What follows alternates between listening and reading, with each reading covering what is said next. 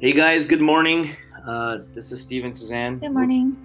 We're going to be sharing from Matthew 1, chapter 6, verse 1. So it says, "Beware of practicing your righteousness before other people." This is a huge warning for me and all of us who serve in any capacity.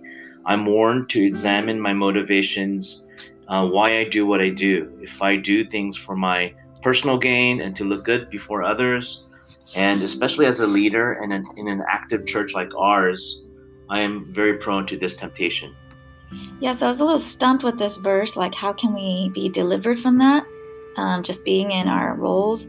So the passage says they were motivated in order to be seen by people versus there's a solution doing things in secret so the Father can see. So this passage says a crucial antidote is to do things in secret so that there can be a deliberate shift in the audience.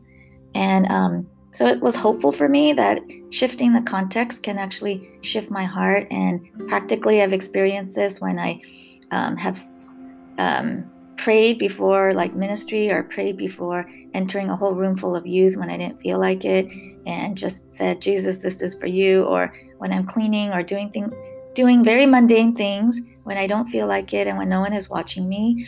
So these little secret acts of obedience have helped deliver me from the temptation of just doing things before people, and I have seen that truth. Yeah, so when it says in verse 4, so that your giving may be in secret, and your Father who sees in secret will reward you. That is the antidote to properly aligning our motivations to honor God and to serve God, especially since my default motivation is often for my personal gain and to look good or competent before others. That's why I need to regularly examine myself honestly before God's word and to repent regularly whenever it comes up through God's word. So I think God's word, just all the DTs we've been doing this week, I think this passage is a good fitting end of the week. Yeah. Because like everything we learn, God's word is the lamp. It can guide.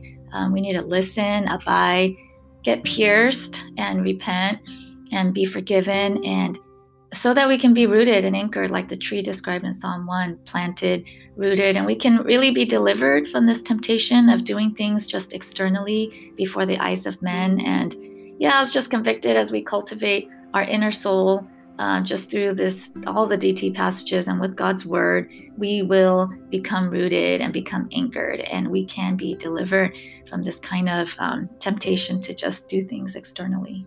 Yeah, amen. Yeah, so let's be good at doing things in secret for God. Okay, bye. Have a good day. Bye-bye.